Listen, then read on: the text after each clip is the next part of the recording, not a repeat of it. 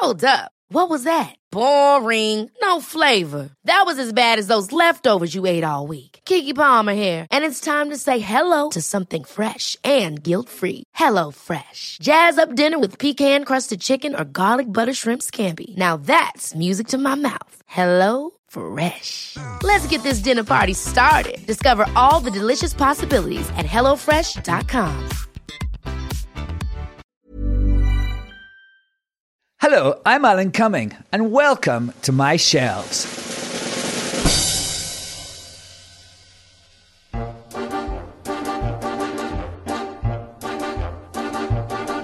My shelves are sort of a museum of my life. I like to keep things from my travels that are, to me anyway, the very essence of the experiences I've had.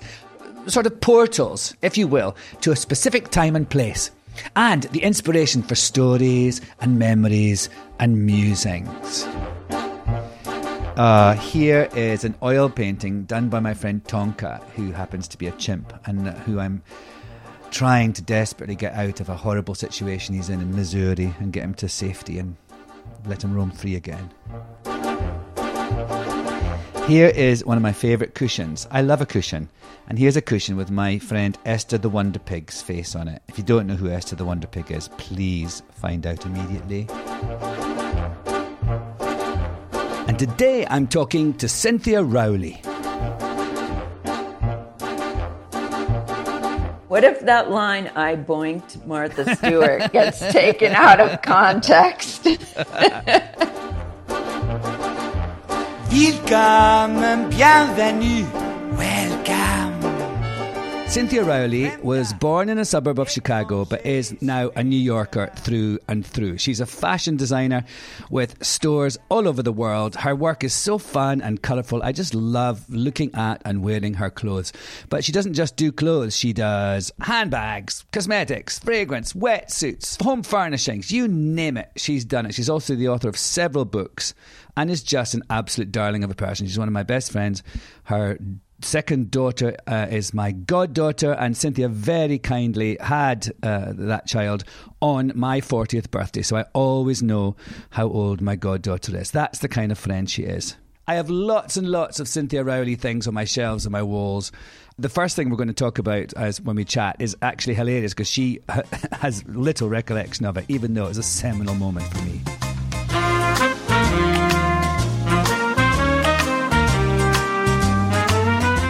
The first thing I've got from Alan Cumming shelves is a Polaroid with 5 chimps on it. And what I love about this is that the last time we had this conversation, we talked about this. Our stories about this were like hugely divergent and different. So, and of course, I can't remember anything that we talked about. Yeah, these chimps were the chimps I was in a film with. And when I was with Saffron, she said to me, we're in LA. She goes, I want to go to this store on Melrose. It's called this designer called Cynthia Rowley. I said, all right, this is like 1996. And so we go to this thing, and there was these little sun hats, little flowery sun hats, and that were for kids that you had in your store. And I was looking at them, and I said to the girl, I said, I actually might buy some of these because I'm doing this film with these chimps, and it would be a nice goodbye gift for the chimps. And she was like, oh, and blah, blah. And then she said to me, look, we will give you these hats at a discount if you send us a picture of the chimps wearing them. And I was like, sure, I'll do that. So I go back, I give the hats to the chimps at the end of the thirsty. film. I'm so like... thirsty. Yeah.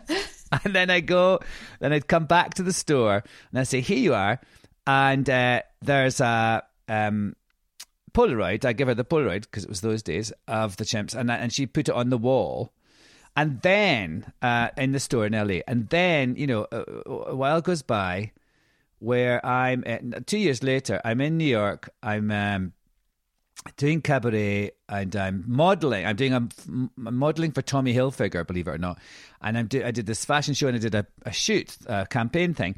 And the person who was interviewing me for this, there was a thing where they interviewed you and then like kind of above your head on when you walked down the runway, it said what your dreams were. And so there was a sort of an interview person to talk to you about this. And so the guy who was interviewing me was a friend of yours. And whilst we were chatting, he and I, you called up and said hello. Oh, you know who it is? Was it David Coleman? Yes, it was David Coleman. Yeah. Yes. Oh, yeah. Now I remember. It's all coming back to me now. So then you and I started chatting on the phone because I went, oh gosh, I want to thank her for, she doesn't know it, but she gave me these chimps, this present of these hats, and and then so we got on the phone and started chatting, got on like a house on fire. I remember Dave was a bit pissed off that in the middle of his interview with me, you were. Why he answered the phone, I don't know, but also I can talk to anyone forever. Yes. Anyway. The gift of the gab. Cab drivers, whatever. So that was how I. But then you later on you said you didn't remember seeing the Polaroid of the chimps with your hats on. I don't think I still haven't seen it. I don't think. I thought you told me you had, and that maybe I just told you the story and you just thought it was funny. I think I imagined it, and I definitely remember the hats. Because weren't they patchwork, like little cute? I think I took all the fabrics, my leftover fabrics, and cut them into squares, sewed them all together, and made those cute bucket hats. Yeah, little bucket hats. That's right. Yeah. It was that so cute. Was how we met, and I remember all of that, and I remember the phone call, and then I came to your fashion show. You were in my show. Yeah. Oh no, you came. I came to a fashion show. Yeah. It was so exciting so that was the next time after that we met on the telephone, and then I think you invited me to your fashion show. So it would be September, I guess, a fashion week of '98. I remember it was because I've been going to some fashion shows because I was a model then, and And I remember that it was like, it was in such an unusual place. It was the top of a skyscraper somewhere, and it was on the roof of a skyscraper, and you had all deck chairs, and so the runway was kind of wound round all these people in deck chairs. And I remember like the gift you got to take home was a sort of a stripy towel of yours. Yep. And I remember I took Saffron, my ex's little brother, Santi. He was in town, and he was like about 12 or something at the time, and I took him as my date to this fashion show, and he thought it was amazing. And it was so exciting because it was like on the top of a big tall building. Where was that?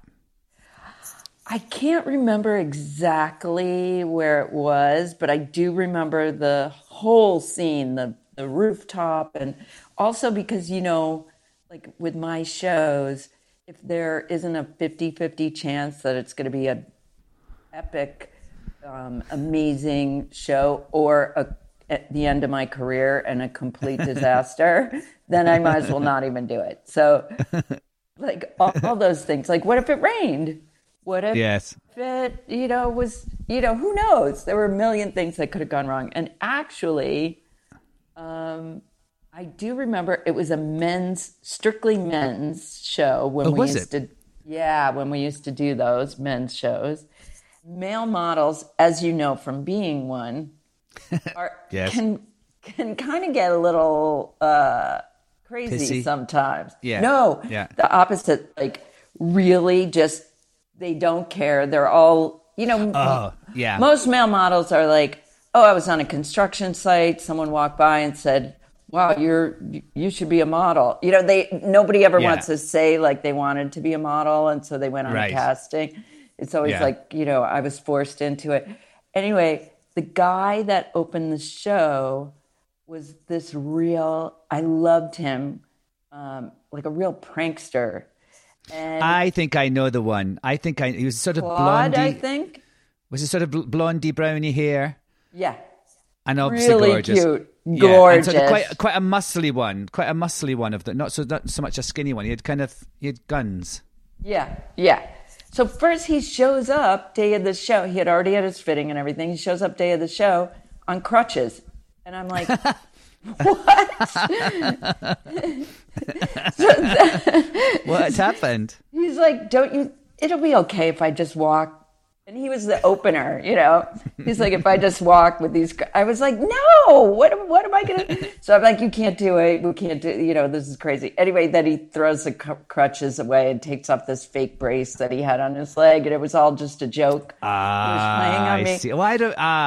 And he did that on the runway too. And then on the runway, he comes out in this it was a really fun colored suit. And he has a giant flower pinned on the lapel, and I'm like, oh, I don't see it until he's already out there, you know. And then I'm like, what is he doing? And it's one of those squirting flowers, and he was walking on the runway, squirting everyone in the front row, like throughout the whole show. It was crazy. It was funny. Those crazy male models. I know.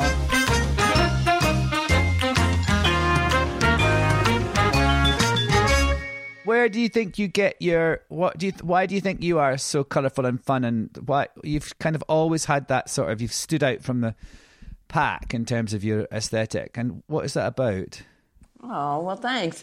I would maybe I would attribute it to a certain amount of optimism. Mm-hmm. Maybe to me, like, color is, I don't know, maybe I think because I started painting. I started out in art school where, like, playing with color was something that, you know, you could manipulate a vision with print, like with the play of colors against each other and contrasting. I don't know.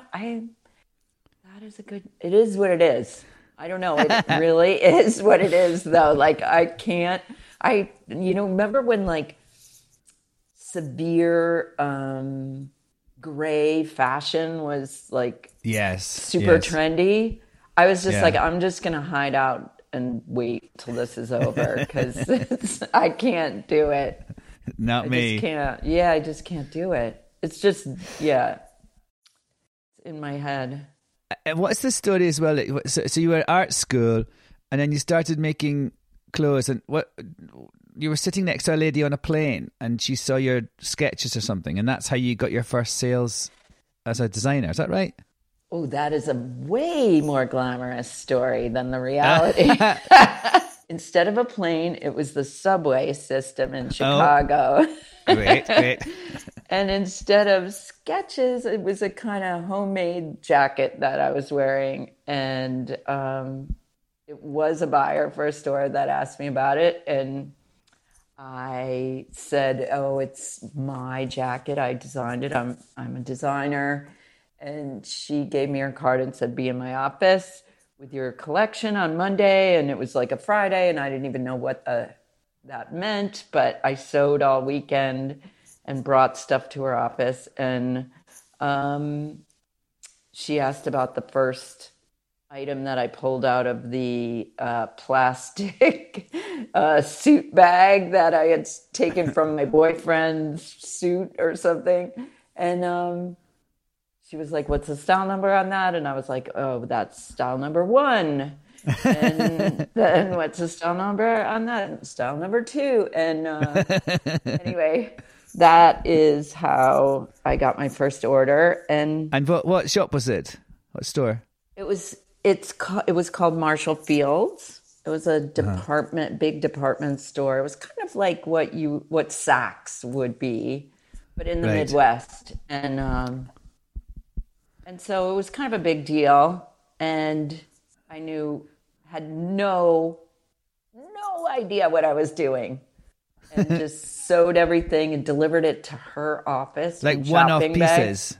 One-off pieces. She ordered 18 pieces of this one item, this one little jacket, and I sewed it all. I cut it on the floor in my apartment. I sewed it all myself.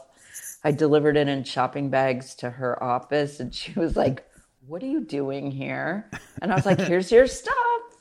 Here you go. She's like, you ship to a distribution center. It goes to just clueless, just really clueless. But she took pity on me. And I love that. Yeah, and helped me. And then you started to have your own design company after that. I mean, I still do stuff like that.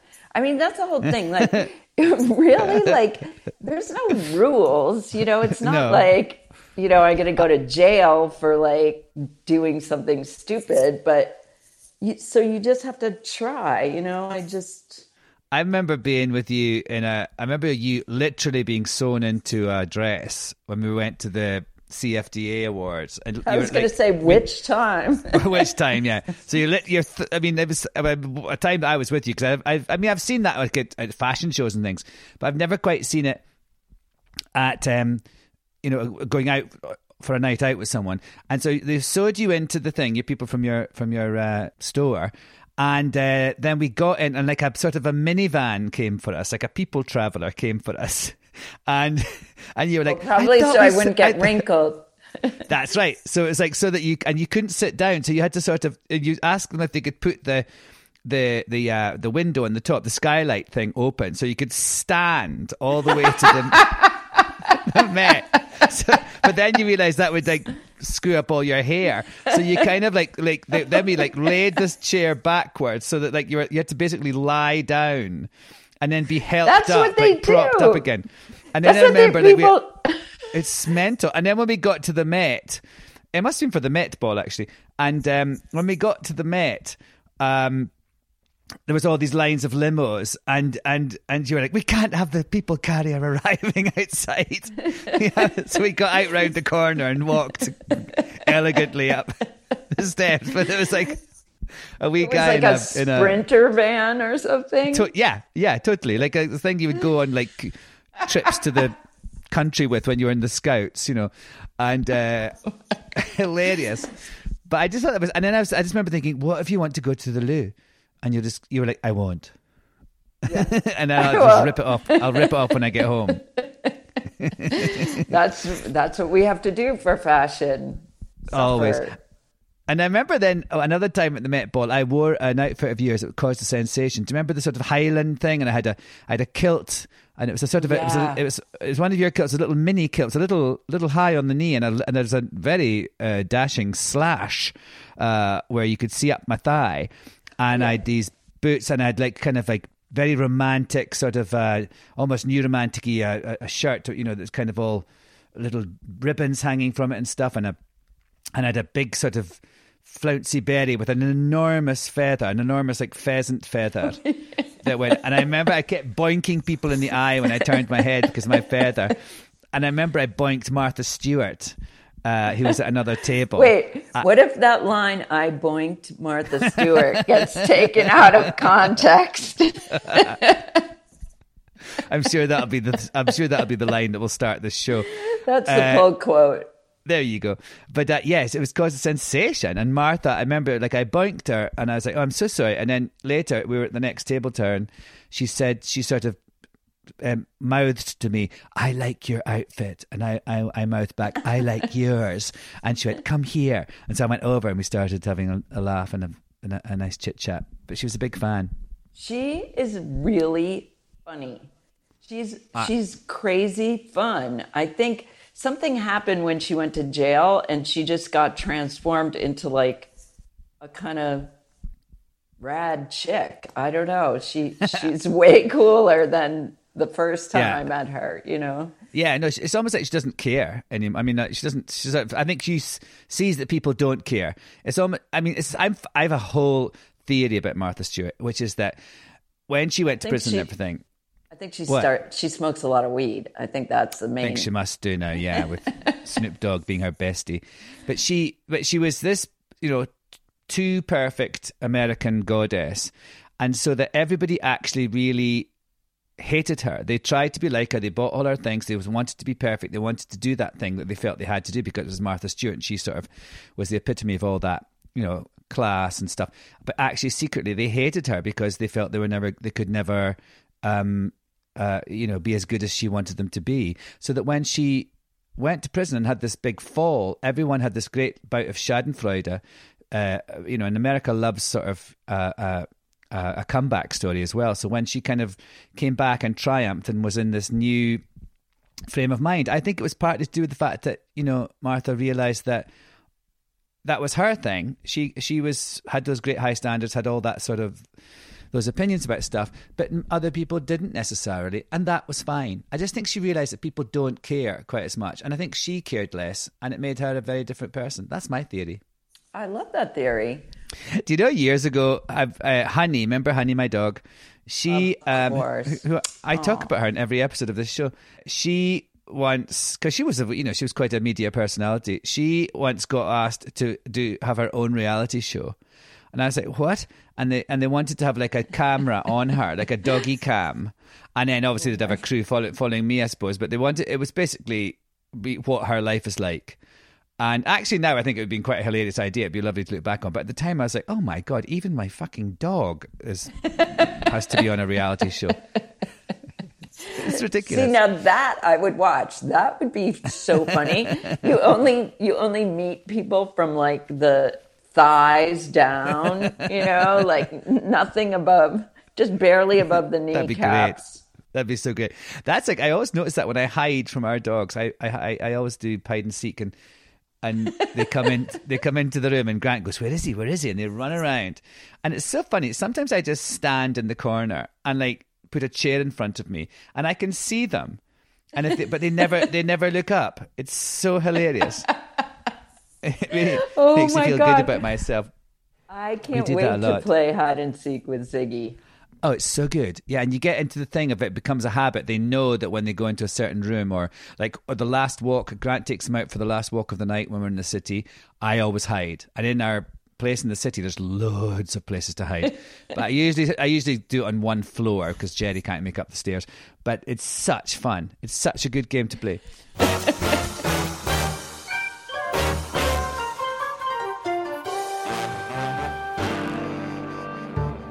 Hello and welcome to Out to Lunch with me, Jay Rayner, the podcast in which I take a particularly brilliant famous person to a top restaurant and grill them to a turn. In this latest season, you'll find me having delicious dinners with the likes of Patrick Kielty, David Hare, Nina Conti, Dame Eileen Atkins and Mary Beard, and the reliably outrageous Miriam Margolyes. Richard E. Grant was on that. He has an always compulsion to smell whatever's around him. Has he never come and sniffed you? Probably wisely, no. All that and so much more, so do join me. Out to Lunch with Jay Rayner, available now wherever you get your podcasts. Ryan Reynolds here from Mint Mobile. With the price of just about everything going up during inflation, we thought we'd bring our prices down. So to help us, we brought in a reverse auctioneer, which is apparently a thing. Mint Mobile Unlimited Premium Wireless. How to get 30, 30, bit to get 30, bit to get 20, 20, 20, bit to get 20, 20, bit to get 15, 15, 15, 15, just $15 a month? Sold! Give it a try at mintmobile.com/switch. $45 up front for 3 months plus taxes and fees. Promo rate for new customers for limited time. Unlimited more than 40 gigabytes per month. Slows full terms at mintmobile.com. Jewelry isn't a gift you give just once. It's a way to remind your loved one of a beautiful moment every time they see it. Blue Nile can help you find the gift that says how you feel and says it beautifully, with expert guidance and a wide assortment of jewelry of the highest quality at the best price. Go to BlueNile.com and experience the convenience of shopping Blue Nile, the original online jeweler since 1999. That's BlueNile.com to find the perfect jewelry gift for any occasion. BlueNile.com.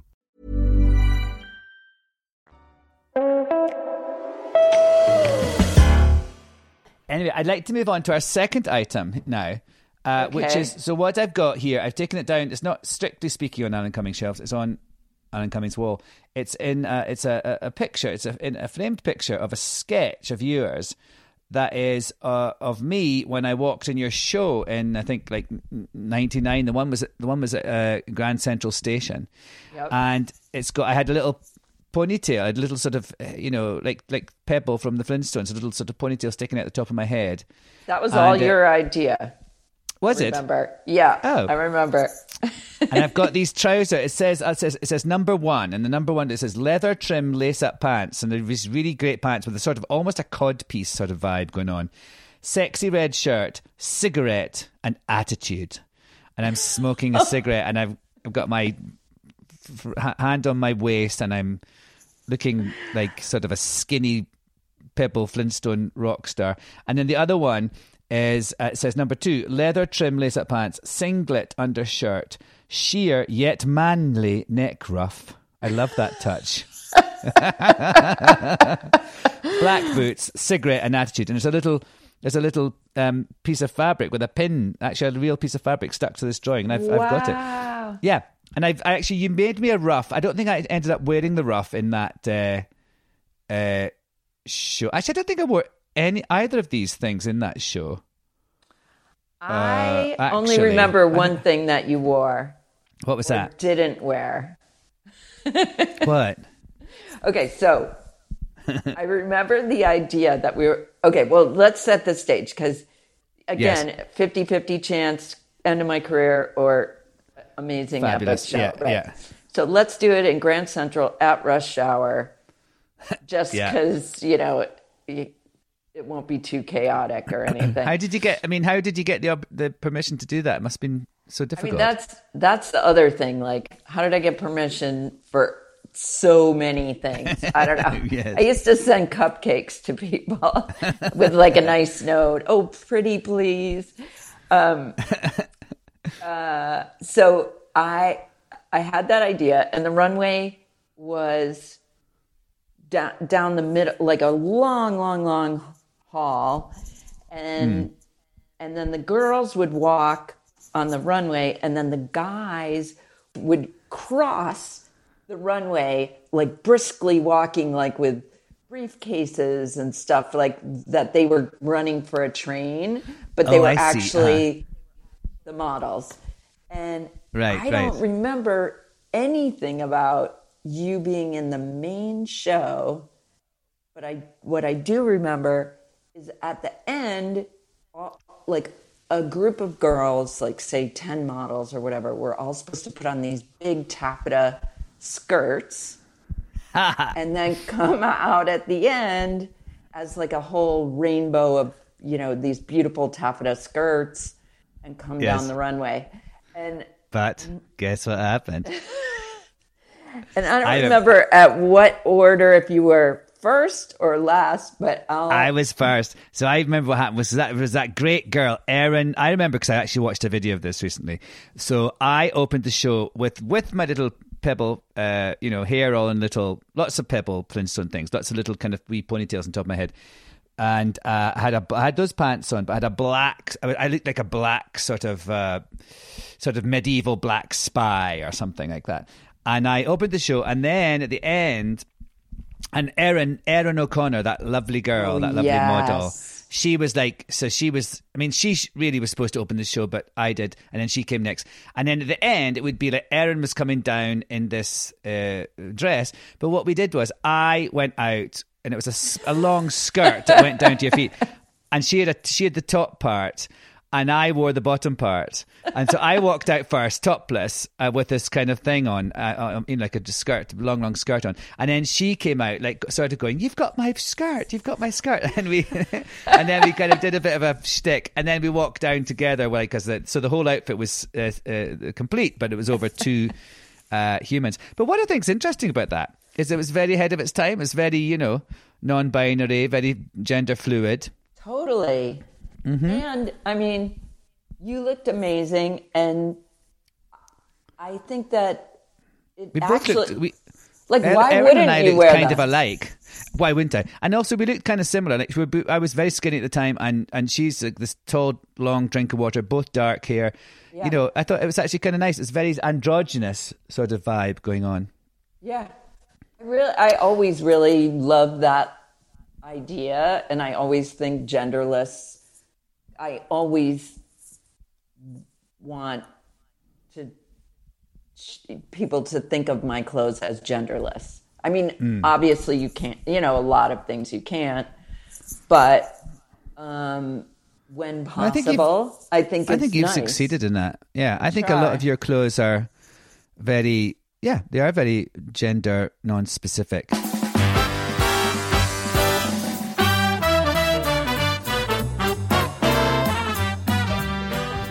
I was thinking about this before we talked. Like a lot of the clothes I've got of yours that I've kept over the years, I really... Actually, I'm wearing something right now. I wore something specially that you would see on this podcast, but of course you can't see me. It's that... it's quite recent. It's this sort of stripy long-sleeve top, and it's sort of stripy blue and red and orange stripes on it. And it's very much, to me, feels like I'm a sort of a teenager in the 50s. Oh, yeah, do you know what I mean? I'm on an episode of Mad Men, and I'm the child running about, and someone's saying, "Go out there and play with that plastic bag." And I always think of them as very colourful. Remember when I hosted Saturday Night Live, I wore you for my opening thing. And it was like a pair of shorts that were sort of with that very kind of, again, sort of very evocative Americana squares on them, orange squares on a kind of a beigey sort of, beigey background, long shorts like that, and an orange t-shirt, shirt with a collar. What do you call it? Whatever that you call that thing, with sort of little flowers on it as well. So I always think it's really great. You mix up patterns and also you mix up sort of feminine things with masculine things, like little flowers on a shirt. I thought it was great. Wait, I need to see that. I'm going to Google. I have to find that. That sounds amazing. Wait, I think I was there. Google. You came. Yes, you came. Yeah, I was there.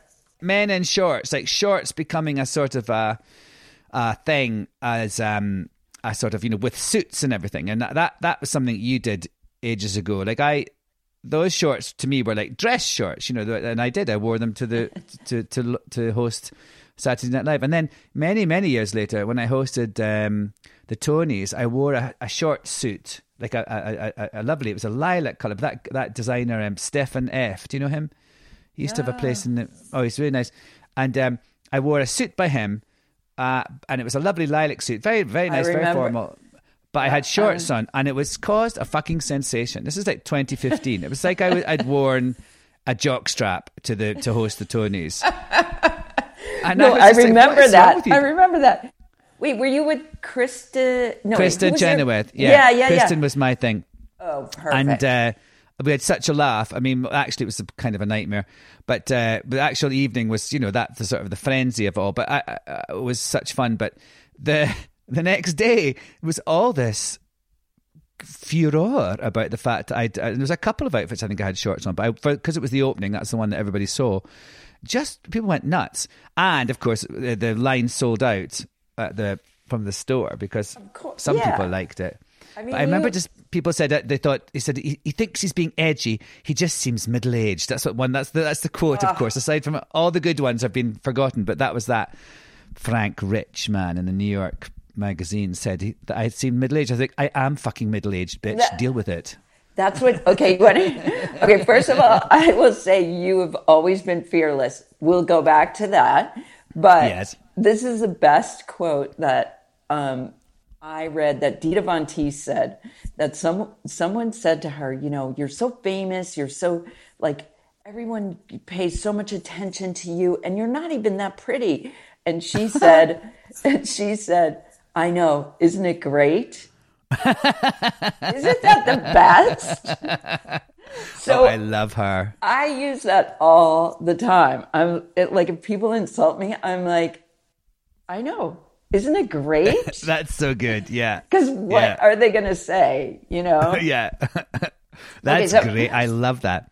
So back to Fearless. I could go through a long list of boykinis. With a champagne bottle inside it. I remember a black satin suit that you borrowed to wear to some event, and it came back, and the pants actually came back in two separate legs attached at the waistband. And I was like, I would like to apologize. What exactly happened? Well, this is, I should tell everybody. So I borrowed a suit. This is 1,000 years ago. It was for some event in LA. Cynthia kindly shipped me this lovely suit to this event. I wore it. It was great. It was a huge sensation. Then I sent it back to Cynthia, and it was ripped at the seam, at the crotch. And it wasn't until many years later, all the way, yeah.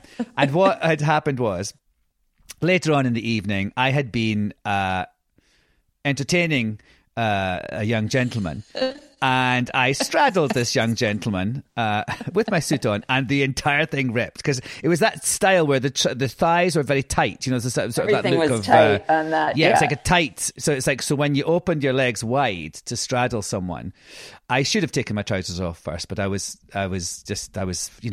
the fire in me, and I ripped these things. I was like, oh my gosh, and I don't know if I knew you that well at the time.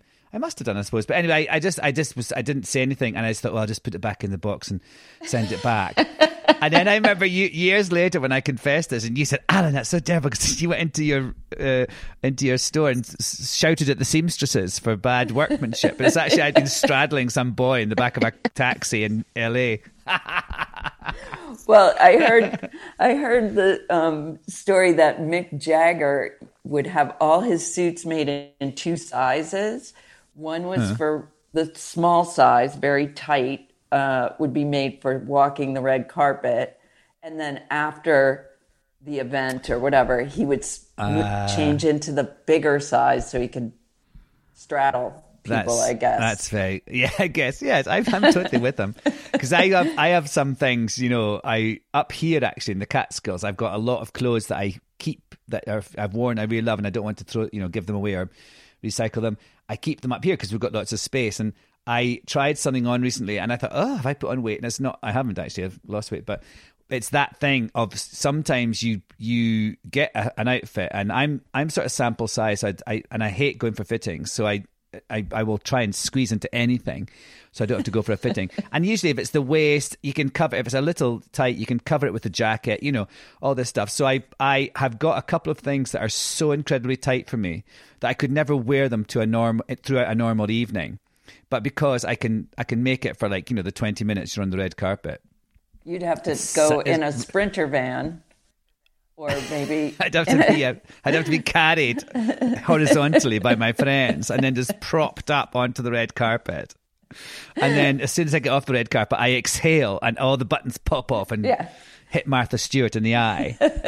Full Monty. The whole thing just blows apart. Yes. I remember once when I got nominated for an Emmy and I asked you to make me an outfit, and I remember I said I wanted something flowy and sort of it was exactly, you made exact, but you said, this is not what I thought you were going to say. I said I want something sort of like a dinner suit, but sort of like dinner suit meets pajamas. That's what I wanted. A black tie meets pajamas. And you made me this great thing. And I remember it was such a good look. It was sort of I wanted to look like a 1930s or 20s movie star. Oh, yeah. And I had sunglasses and it's a very good look. I am just here to make your dreams come true. Ah, bless you. You do make my dreams come true. Wasn't it like a soft tie or something you had with it? Like a little soft, almost like a bow or something? It was almost like a yes, it was. Like a floppy bow tie sort of thing. Yeah. Also, I've got that... that was a good look. And also I've got that ruff you made me. It's been on these shelves for a good few years. I better give it a little bit. But I've thought I've got to bring that out and give that a wear. A proper, Elizabethan ruff. Now, so good. That was from the show, the runway show that you wore. I think it was from this photo. Yes, from this picture. So I'm wearing it in this sketch, but I never actually wore it in the show. So I think you sent it to me afterwards, because I remember it came in a really long box because it was all laid out. It wasn't in a circle. It was laid out long, and it looked like a kind of a sort of a centipede. And then I realised it was the ruff, undone. So that should be. I think that's going to be my look for post-COVID fashion look. Is I'm going to try and bring ruffs back. It's actually a very good social distancing thing, because people have to stay a little bit away from you because you get boinked by your ruff. Remember where you heard it first.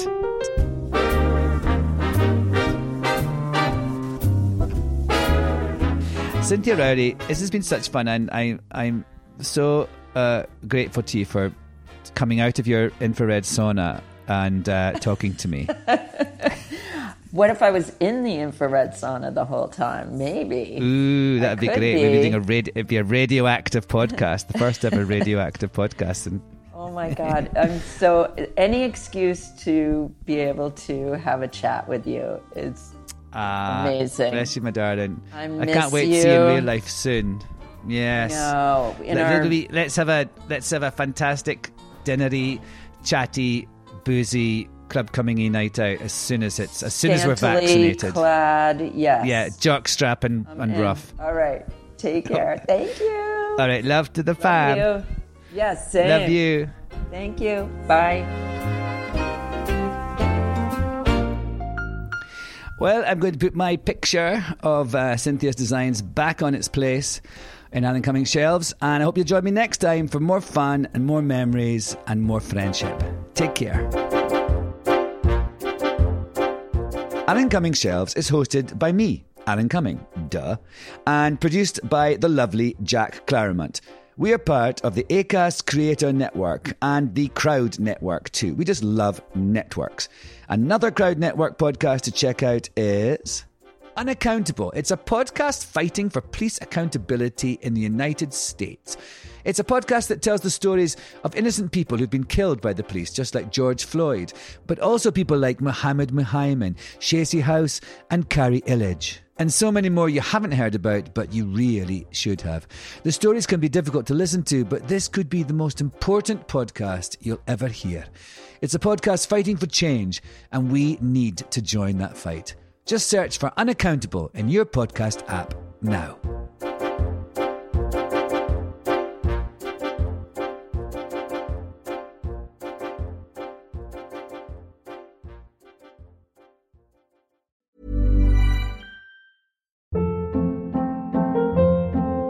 Hold up. What was that? Boring. No flavor. That was as bad as those leftovers you ate all week. Keke Palmer here, and it's time to say hello to something fresh and guilt-free. Hello Fresh. Jazz up dinner with pecan-crusted chicken or garlic butter shrimp scampi. Now that's music to my mouth. Hello Fresh. Let's get this dinner party started. Discover all the delicious possibilities at HelloFresh.com.